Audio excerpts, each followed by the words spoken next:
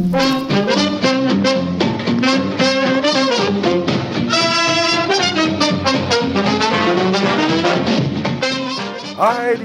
ladies and gents, and welcome to the Agent Carter radio program by Fantastic Geek. We are the official, unofficial voice of the marvelous Marvel film and television community.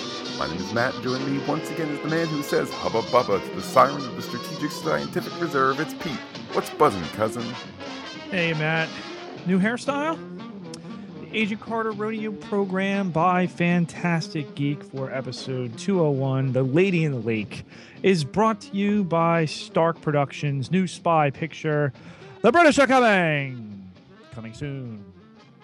It's like gonna be a movie with all the characters that you know, just back for a different adventure, which certainly seems apropos, Pete. Glad to be back finally. The show the audience saved. Agent Carter has returned.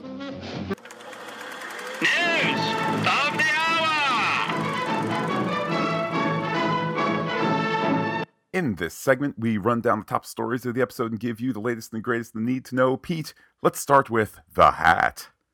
Yeah, Walking the Wrong Way, Matt, which is a clear giveaway. And, you know, if only people hadn't been watching, a really nice, informative DVD extra style show before and had a lot of this sequence, like yourself, spoiled. I mean, me, Spoiler Pete, come on, I was part of this sequence. You play Guy with the Hat number 12. Yeah. But yeah, sure enough, we think it's old AC, but instead it's Dottie. And as prognosticated by that Captain America special, which at least aired here in these United States. Side note, Pete, glad that the UK will be joining us this season and not waiting until the summer for Agent Carter Series 2. But Pete, where's Dottie headed? She is headed into the bank here. Turns out she's making a withdrawal, which is apparently also code for robbery. Safety box 143. Instructs the guy there, if you turn the handle to the left, you're going to set off the alarm. But show some manners, help out the geezer. And sure enough, who's inside the vault waiting for old Dottie but old Peggy? Great introduction there. Great way to really literally insert her into the action. And Pete, meanwhile, out in the lobby, Thompson is there too. It looks like a rousing success. There won't be any fight here at all. Everybody's just going to come quietly, right? Yeah, except for the fact that Dottie, in her best Agent Carter getup, has it out with the actual Agent Carter. Lots of fists a-flying before she gets some coins to the dome. Indeed. Again, kind of spoiled by that Captain America special, but it's nonetheless a great capper to end Dottie taken down by the money she came to steal. Love the hat. Pete, we get the title card, we're back in action now, and then off to some films of old Hollywood, Los Angeles, 1947, which of course is a great way to set the tone. And Pete, who's listening to the old radio? Not Fantastic Geek on the radio, but who's listening to the radio? That was Sousa there with the Don't Fence Me in the background. Gets out of the car and guy explains to him what's going on here with the cold. And he's got a cold. Yeah, some nice little hints here for our FBI agent. I'll admit, Pete, we're pretty used to finding those Chekhov's guns and those Chekhov's this and those Chekhov's that. But Chekhov's cold. Chekhov's cold got it snuck past me in the beginning. Maybe, Pete, because it's the hottest day of the year. Yes, and the fact that we get the exposition of 6 months ago in L.A., the lady in the lake, 2 bodies recovered here in Echo Lake. Sousa having been in town now for 6 months, we're getting caught up. Hottest day of the year and all. And yeah, what do you know? Things are not as they seem, but we see this frozen lake and the ice cube with the body in it off to the side. Great image there too. I have no idea how much that ice would weigh. I mean, my estimate would be half a ton, something like that. really encompassing image there. But of course, Pete, it wasn't entirely clear where Peggy was at the start of the show. This is where it becomes clear. Back in New York City, Peggy is interrogating Dottie and asking if all her handlers in Russia are those, commie scum, because it's 1947, Pete. A whole year has gone by. Meh, commies. And the demands. And I love how Dottie calls Peggy out over this, shifting out of her English into her Russian accent. She expected more, but Peggy lays it on the line here, knows about her fear. And as she undoes the cuffs here, shows her the pin that was in box 143. We'll talk a little bit about what that pin might be in our classified top secrets segment a little bit later. But Pete, of course, you and I aren't the only two goons watching. Behind the mirror, there are two SSR goons itching to watch a fight between the two of them. And Thompson, that fair-haired wonder, actually shushes them. And I said to myself, Pete, are we going to see a new Thompson? A bit of a surprise that they brought back Thompson and Sousa. Things settling into place here. It's clearly Sousa on the West Coast. We're about to get his title mentioned shortly. Thompson, where we left off, in charge of the New York office. Okay, kind of getting a sense of where things are up to a year later. Looks like Thompson is a good guy now. Hooray, equality. Oh, not so fast. But Dottie explains that she and Peggy both know there are currencies stronger than money. It's at this point that Chief Sousa reaches out to Chief Thompson about the mystery going on the left coast. Indeed, he's got a homicide dick.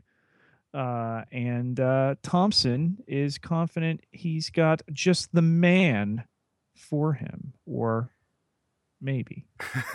Indeed, might be a whoa man. So Pete, West Coast, East Coast, which one are you? East Coast, baby. Well, we got to go from the East Coast to the West Coast, and it sure is handy since, of course, Pete, the Trans-Coast flight on TWA, it only requires like 2 or 3 stops between New York and Los Angeles. I'm sure it was great fun back then. I mean now, in the now time, because it's 1947. With the Indiana Jones montage there, and suddenly getting off that TWA plane is Peggy, greeted by an old pal under an umbrella in one Edwin Jarvis, who's also got a flamingo in the card. Meet Bernard Stark, the newest member of the Stark Menagerie. Just going to throw out a quick theory. Indiana Jones, Agent Carter crossover, question mark. Let's file that one away under season 3. But you're right, Pete. There is also that lovely flamingo. And there's just something so quintessentially English about Bernard. Pronouncing Bernard. It's just, if that's not the most English that ever Englished, I don't know what is. Act 2, Matt, and where's Howard? He's a recurring cast member, not part of the main cast. So, of course, he's not here, but they're driving. And Pete, what do you talk about when you're in L.A.? When you're a real L.A. kind of guy, as Jarvis is, what are the things you talk about? Well, you talk about the missing. You actually, Matt, you preach about the missing Howard Stark's new hobby with his studio. He fancies himself a Cecil B. DeMille. Peggy's confident he's more of a Fatty Arbuckle. So when you're in LA, you talk about the movie business. Check. What else do you talk about, Pete? Well, they could talk about the giant pink box in the back of the car containing the flamingo, but, that'd be too direct.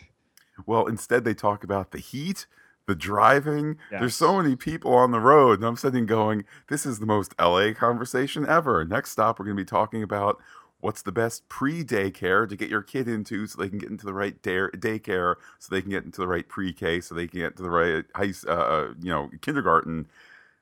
It's so LA, Pete, even back in 1947. How much should I spend on my child's first birthday party? The answer is as much as everybody else did, plus a little bit more. But Pete, all of this has left Jarvis profoundly and exhaustively bored. here. He's a man misused, Pete. I bet old Peggy Carter's gonna just kind of I don't know, start his engine roaring. She has that effect on people. Meanwhile, at the RBAC talent agency here, we're greeted with another familiar face in a more expanded role. Matt, say hello again to Rose. Really, really nice that they got this actress back. Great sense of continuity. Um, it's a larger cast this season than last season. But despite that, despite the more episodes and the more chills, the more thrills, the more action, the more story, there's still time here to bring back that I dare say minorly iconic character. She was, of course, Yeah. the Oh, yeah. on the phone button pushing secret door lady. So great to see Rose back. And she's taken up surfing. Which I look forward to the Marvel one shot comic book, or I guess DVD extra, Rose's surf lesson. Yes. But, you go into this cabinet, it's the R on the S cabinet, and boom, you are inside SSR West. And nice kind of reveal there as she gets to the main floor. There is one gentleman in the background who gives her the old "Hey, hello" eye from the behind. But Pete, they didn't know to be respectful back then. But most surprised, though, was Sousa, who clearly didn't know that she was the man being sent. I like that he hides it nicely. They kind of don't go for the broad strokes, which are no longer appropriate, that we had at the beginning of last season, where it's like, what? A girl who wants to do things more than serve the coffee? They clearly have a past, these two characters, and he's treating her as the professional equal we know she is. A past in the future of the past we have not seen, but heavily hinted at here. Calls not returned. A 3-hour time difference is a lifetime, Matt. It is. I guess she didn't know she was getting the runaround. I dare say Peggy Carter has never not had a call returned from a gentleman before, so that probably was quite a shock. But it speaks, Pete, to the implied character moments touching on passions unspoken, but interrupted just in time by our new LAPD friend. I'm sure is going to be a recurring character all 10 episodes. You know, the kind of yin to Sousa's yang. And there he is. Oh, he's a little sweaty too because he's been getting the files and such. Detective Andrew Henry here explains there's been another incident. The lake was caused to freeze here. The first step, Peggy's confident here, is returning or determining, I should say, if they are even the same crime. With the coroner looking over the frozen corpse of one Jane Scott, only beginning to thaw. She has stab wounds consistent with the lady in the lake murderer. However, the shoes are on the wrong feet, which was one of the hallmarks. Never released to the paper. But Matt, you know what else isn't known? That she glows? There you go. Fetch your chisel. Pete, Act 3, we deal with Dr. Sciencey Sciencerton, also called Dr. Samberly by, his given name. He's all cranky that he doesn't get asked out for drinks. Wait, Pete, maybe he's the Agent Carter of this season that was last season overlooked and underappreciated. Oh, or we'll just steamroll on through. He explains that the production of uranium might make her glow. That means she either is at Tennessee or Pasadena. Which one could it be out of the LA office, Pete? I'm not quite sure. Yeah. Whatchamacallit is up in Pasadena. Isodyne. Oh, no, there's the other one too. The real world analog. I can't remember the name, but she's been near a particle accelerator is what the upshot is. Isodyne Energy, our fictional counterpart. And the doctor who is walking us through here had applied there, and what do you know? He winds up working for the SSR. There at reception at Isodyne, Henry is impatient, wondering why they are pussyfooting around. Carter has to go to the restroom from reception after she sees a guy use technology from the 1980s in a key card to get into a secure area. And what do you know? She bumps into him, and away we go. That's how advanced they are, Pete, at Isodyne. They have security measures 35 years ahead of where they're at. This scene is a great example of the little extra, the little extra layer of humor that there is in this season versus last season. This secretary who is almost not quite monotonously repeating, that can I help you with anything else? Can I help you with anything else? It's slightly outside of reality. They've affected it for comedic purposes, whether it's some of the Jarvis and Peggy stuff that we've had, that we will have. There's just that little extra kind of mayonnaise layer of humor, and it really stands out in this scene and in other scenes. And of course, it all feeds the story because Peggy is now behind the scenes, and she walks for about 2 seconds, Pete, until a mystery man who's awfully smart and makes ethanol proves his smarts by making ethanol and using big sciencey words and stuff and things. Want to be thunderstruck? Watch a guy turn pink liquid into wine. Indeed, indeed, Pete. He also may have some ulterior motives, like turning dresses worn into clumped clothings on the floor, but that's a story for another day. He knows the victim, however, Jane Scott. We get her name here, what happened to her. She was a particle physician. There were all sorts of rumors.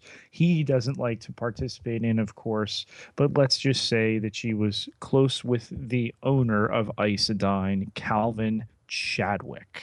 Oh, like she stood in proximity to him? A little bit more than that, perhaps with or without clothing. Oh my. Well, it's around this point, Pete, where Peggy gets kicked out.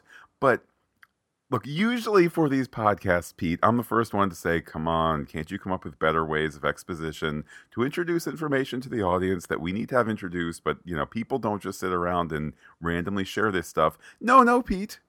Fazekas and Butters, they're running a smart show.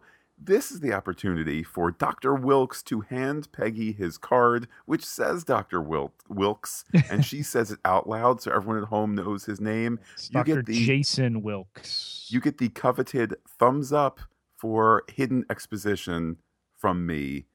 That's the only award you need, show. And then we put Chadwick on the board there. But there's another guy that they're looking at who doesn't look like Chadwick, who is running for Senate here, Matt.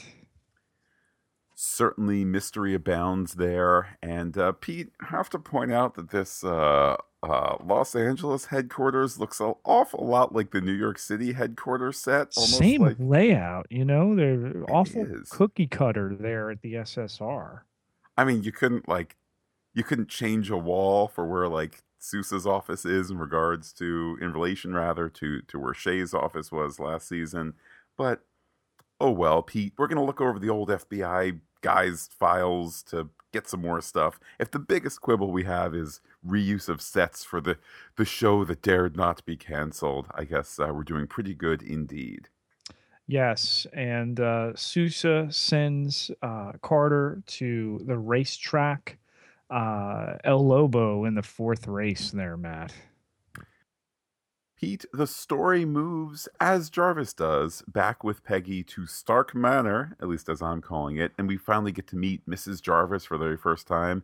She's very huggy and smoochy in a kind of familiar European way that is a little shocking for 1947 eyes. But Mrs. Jarvis has come up with some odds and ends for the undercover bit to be born at the racetrack, including, Pete, if we can say such a thing on the radio, a garter belt, which can also hold a pistola. I only hope that the standards and practices let that go. I don't think we need to discuss how it is that a lady keeps up her stocking bits there. It's quite indecent. Let's move on, Pete. At the racetrack, we get to meet Mr. Chadwick and his wife, Whitney Frost. They're very, very West Coast, Pete. They don't share a last name despite being married. Maybe because she's an actress, okay, but still, it is kind of it's kind of pushing the envelope here. It is. I mean, we went from one risque topic just to the other. Jarvis, whose middle name is Charming, working on Frost here, dangling the idea of a part in a stark picture. Um, an anglicized, Americanized accent there for Peggy working on Chadwick. Yeah, didn't quite know what was benefited from the accent change. I mean, surely there are British people living in Los Angeles who can still be in support of Senate candidates, but if it was the way to show she's undercover and quick on the fly and all that, okay, that works. I do like the duality, Jarvis with Whitney and Peggy with Chadwick, kind of, a team there splitting things up. And but Pete, bad news, their horse hasn't come in because after Chadwick hears that Jane Scott is dead, he promptly ends the conversation. Yeah, and Peggy drops the ruse there. He wants to know if this is SSR protocol to surprise people with details they did not yet know. She wants to know if his wife knows he was having an affair, something that comes up a couple times here. The British are coming, Matt, Jarvis, and Carter. Carter wants a complete list of employees from Mr. Chadwick, and with the horse having lost, they'll be in touch. So wait, the British are coming is also a self-referential thing? Good job, writers. Act 4, Pete, in this show, not dead on its feet, although we are back to the coroner, and it still is very, very cold in there. So cold, Pete. Update about Dr. Meltzer. He's frozen and falls all to bits using a digital effect that I think we've seen before on S.H.I.E.L.D. Oh my. What a name there, Meltzer. We go back to Dottie and Jack with the stick and a carrot.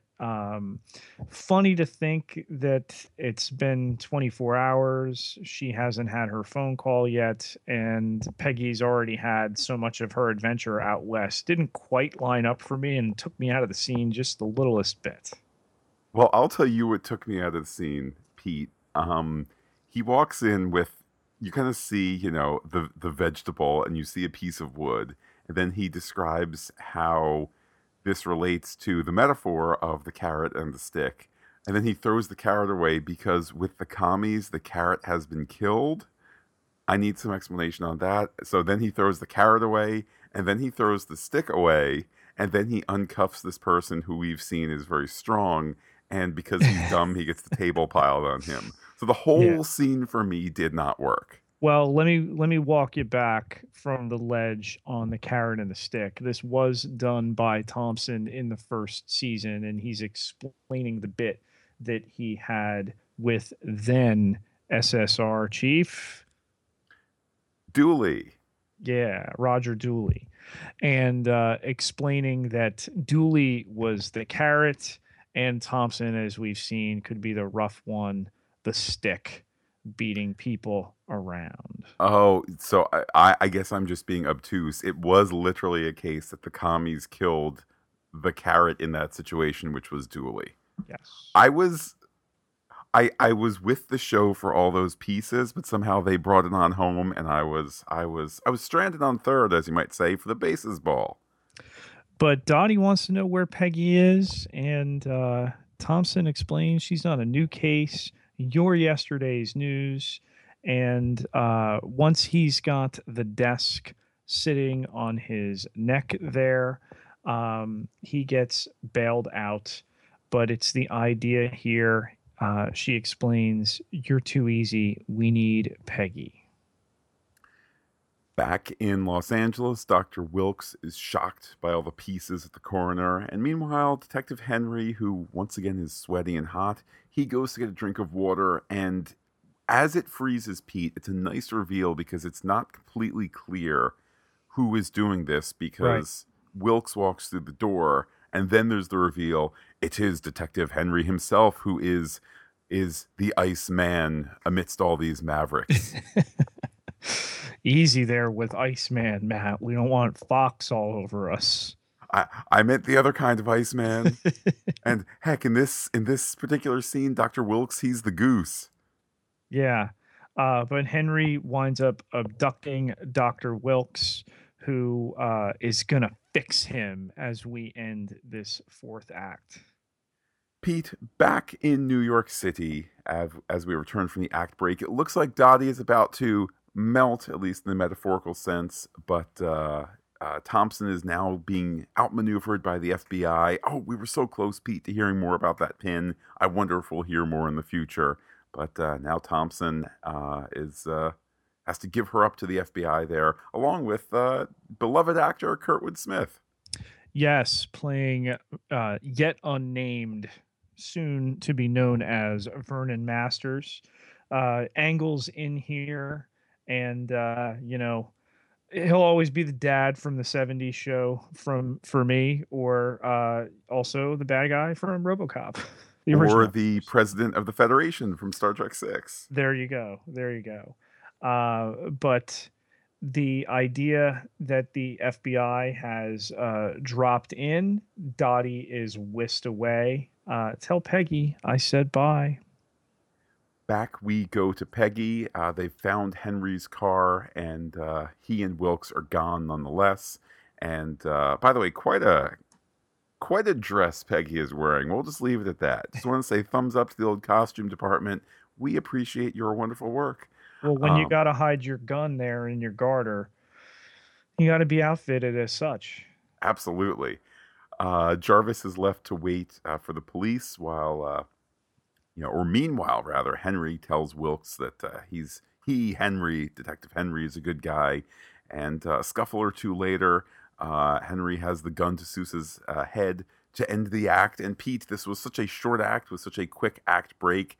I almost wonder if this was not a scripted act break. It was just a moment of tension, and they said, "Look, more commercials." I don't think it was, and we've seen this when Carter and Shield have aired 2 episodes back to back, where they get these funny little breaks. So not a true act. We were 49 minutes into the hour where we're coming back, and of course, Matt, you get the drop on somebody and you've got strange freezing syndrome. Of course, the gun's not going to fire. Pete, it happens to everybody from time to time when your freezing poison is slowly taking over. The gun just won't work. But what does work is the nice use of practical effects here.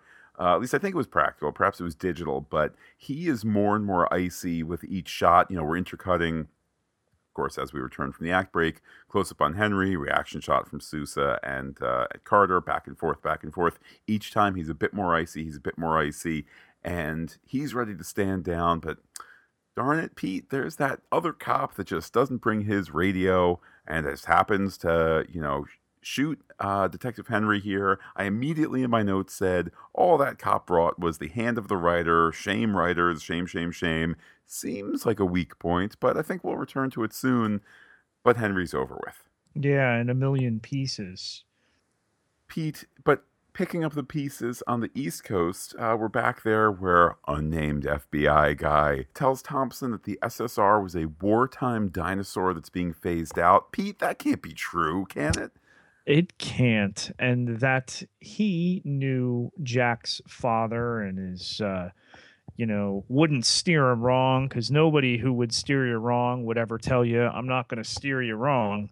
Talking about the irrelevancy of the SSR, that he could be a current muckety muck of the next big thing. Thompson, of course, wants to be in the muck. But this Dottie Underwood, she's attempted to steal for some powerful people. And Kurtwood Smith's character is adamant he wants to see Thompson's next position be something that befits his pretty face. And Kurtwood Smith, a professional's professional, the way he says that, it'll suit your pretty face. There's just that slight pause there that I read, whether it was scripted or not, I just read it as Kurtwood Smith in a somewhat minor role in a limited series show, nonetheless saying, what's this character's take on somebody like Thompson? I'm going to throw out that slightest little suggestion here. You know, you're a pretty boy, or whatever further suggestion there might be. Just a little oomph there. I just read it again as the actor did this because he thought this character through because he's a pro. Back on the West Coast, Dr. Wilkes is explaining that it was the contaminated blood for the coroner and for Detective Henry. Uh, he also thanks Peggy for saving his life. There's discussion of possible dinner and dancing, but she says he's very brave, but she has a policy to not socialize with persons of interest. But Pete, at least she's interested in what I thought was a good little retort there from Dr. Wilkes. Elsewhere, Pete, goofy cop pulls up to Senator Chadwick. He's not a goofy cop. Whoa, presumptive Senator Chadwick. Pardon me. Yes, He ain't yes. been elected to fictional office just yet. Let's not put him there. I apologize. Senate candidate Chadwick is giving him money, and Goofy Cop takes his money because he's cleaned up the situation. He pulls away. Nice reveal there. Who's been lurking in the shadows of the car? It's Whitney Frost. Wait a minute, Pete. Frost in this icy themed episode? She is in the car too. Mystery abound, evil abounds. Yeah, discussion of dirty hands, and before you can say Lady Macbeth, we find out who's calling the shots. Certainly girl power, whether it's good power or bad power. But back at the LAHQ, Peggy asks Sousa out for a drink and he declines. Why? Well, Peggy spies on him because, she's up top and she's looking out the window. He's got himself a gal. Pete, has that ship sailed, or are we on a romance triangle here? Just have to wait and see. Jarvis, of course, pulls up and is able to see her through the blinds. Hey, I'm parked down here. The two of them are wonderful together, and it's a credit to the show that they increase their mutual screen time. But Pete, elsewhere, because we're wrapping up, it's the last little bit, so of course we need to end with some kind of hooky thing for the future, technical term. Wilkes is in the creepy green and purple Joker-esque basement, and there are these strange sounds, and Pete, is that monolith goo? I've looked a lot like Gravitonium too, kind of recycling the idea, I think, of some effects and again, otherworldly or extra dimensional ideas here. Swirly black stuff inside the container. What lunkheads deserve some time in the joint? This list of baddies will tell us just that, Pete. Let's start with Dottie. So glad to see A, the actress back, B, the character back, and C, them doing something with her up front. I don't know to what degree she's going to play a role in this season's ongoing story. It could go either way, and I think we're happy to have her back. Goodbye, Angie. But as for Dottie, great to have her back, and I just like that we get that continuation from last season immediately. Well, don't give up on Angie just yet, Matt. But to get Bridget Regan with everything she's got going on right now back for this show, again, only deepens the bench. And to throw her right at us from the start and to involve her in this bi-coastal mystery in terms of the pin and whatever heist she was a part of certainly thickens the plot. Who's next on the list of baddies? How about Calvin Chadwick? Excellent casting job. The face is familiar, although I couldn't tell you from Curry what. Graham? Ah, yes. But he's just wonderful. You buy him as this, industrialist, borderline scientist, plus, glad-handing politician, plus whatever we're going to find out about him in the next episode that might have him even deeper ensconced with some other bad guys. I like that initially he seems to, be a hands-on guy. And then what do you know? We get that reversal, which I think the Marvel Universe handles particularly well. Matt, Detective Andrew Henry. This was a surprise to me that they made him a bad guy. And I make no apologies. I think it was a well hidden series of things which led to the reveal of him being, shall we say, the Man of Ice. Um, there was enough that stuck out where it's like, boy, he sure is sweaty a lot. Or, oh, hey, they mentioned only the police know about the shoes, but they did it in a way where it's directed away from the police and away from him. So I am surprised that he did not make it out of the episode. Agent Carter seems to like its heel cops up front. We had Krasinski last year, albeit cast a little bit more tragically given what went on with him. But early on, the face of sexism, if you will, and this guy really kind of your L.A. version of that, a dirty cop, and using details from a previous investigation to mask what it is he's up to. Speaking of masks, Matt, how about that Whitney Frost? Indeed, we know a bit about the comic character and where that might be headed. No damage to her pretty face in this episode, though I suppose time will tell. For some reason, there's something with the character. For me, the character is clicking 90%, and I don't know if the other 10% just needs to kind of fall into place or if it's just me. I know there were a couple of scenes in this episode where it seemed like she was dubbed over, but certainly a nice start to the character. No question that we're headed for 10 episodes of mystery and adventure with her.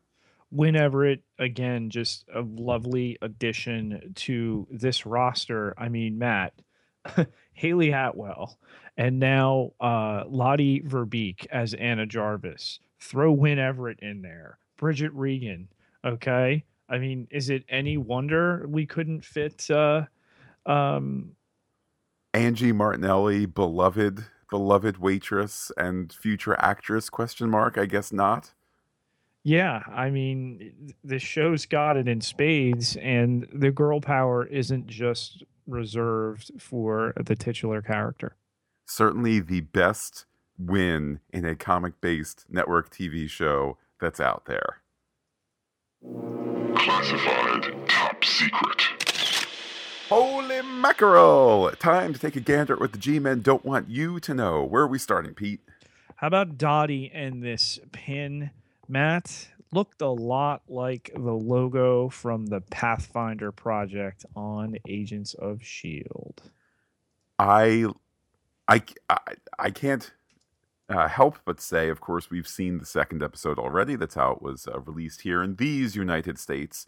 That said, just looking at this episode, you have to wonder. I mean, they don't give a super close-up on the pin. I mean, it's close enough, but you have to wonder, after speculation that last season, is it just going to be kind of a hand-in-glove Hydra thing that's speaking to Agents of S.H.I.E.L.D., much the way the Carter portions of the two S.H.I.E.L.D. episodes she was in did, and then that was not the case. Are we perhaps headed back to some familiar territory? I vote at this early stage, yes.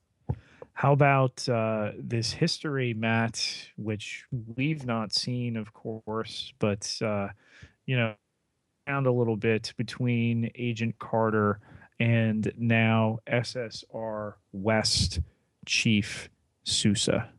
I like the character notion that the two of them in a new world, a post-World War America, tried to make it work under the old rules. And what are the old rules? Are they the pre-war gender rules? Are they the post-war gender rules, where she had this elevated position during the war? Is it back to hearth and home for her? And to me, it's very logical that these two professional people would have this history of the 10 months or so since we've last been with them where it just didn't work out. I kind of like the sad notes from that. There was such a nice sympathetic connection that they had. Sousa with the handicap, Carter with the figurative handicap in that world's view as a woman, and how they came together. It's natural that Off screen here, the sparks flew. Peggy, still trying to work past Steve Rogers' memory. But just the sadness here, and to see at the end of this episode, at least, that Sousa's moved on, the sadness goes back to Peggy.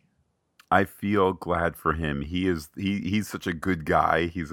I wouldn't even say a man's man. He's just a good guy. And I'm glad to see that he's found happiness on the West Coast. Lastly, Matt, from me, what's up with Kurtwood Smith's character and Thompson trying to get him to the FBI guy here, trying to get the SSR guy to give it up and to move on? I can't help but dislike Thompson for how he was presented as a character. I'm not blaming the writers. I'm just saying he was an ass at the end of last season where he could have shared credit but did not. And we are meant to dislike him for that. Seeing how this episode was structured, that we're obviously moving to the West Coast, that much has been, shouted from the top of the mountain or the Hollywood Hills, if you will. It would have been so easy to simply write him out or bring him back in one episode. He seemed to not fit perfectly in the narrative of this episode, but clearly we're looking at a 10-episode narrative, and I'm fascinated to see where they go with this guy who they must know we dislike. Long distance. In this new season, we want you to flap your lips, write a telegram, or even send us the Twitter. Pete, we certainly had some great conversations with people tonight on Twitter, but let's take the longer look here. How could people be in touch? You can find me on Twitter at Peter, Pieterjketelaar, Ketelaar, 6,939 followers. Can't be wrong. And while I am personally on the Twitter as Looking Back Lost, you can be in touch with the radio program by being in touch with Fantastic Geek. That's fantastic with a PH, and there are plenty of ways to do so. You can send an electronic letter to us on the Gmail, post a note on the .com, or tweet us your telegraphs on the Twitter. Don't forget, Fantastic Geek is the way to go. But wait, Pete, there's more.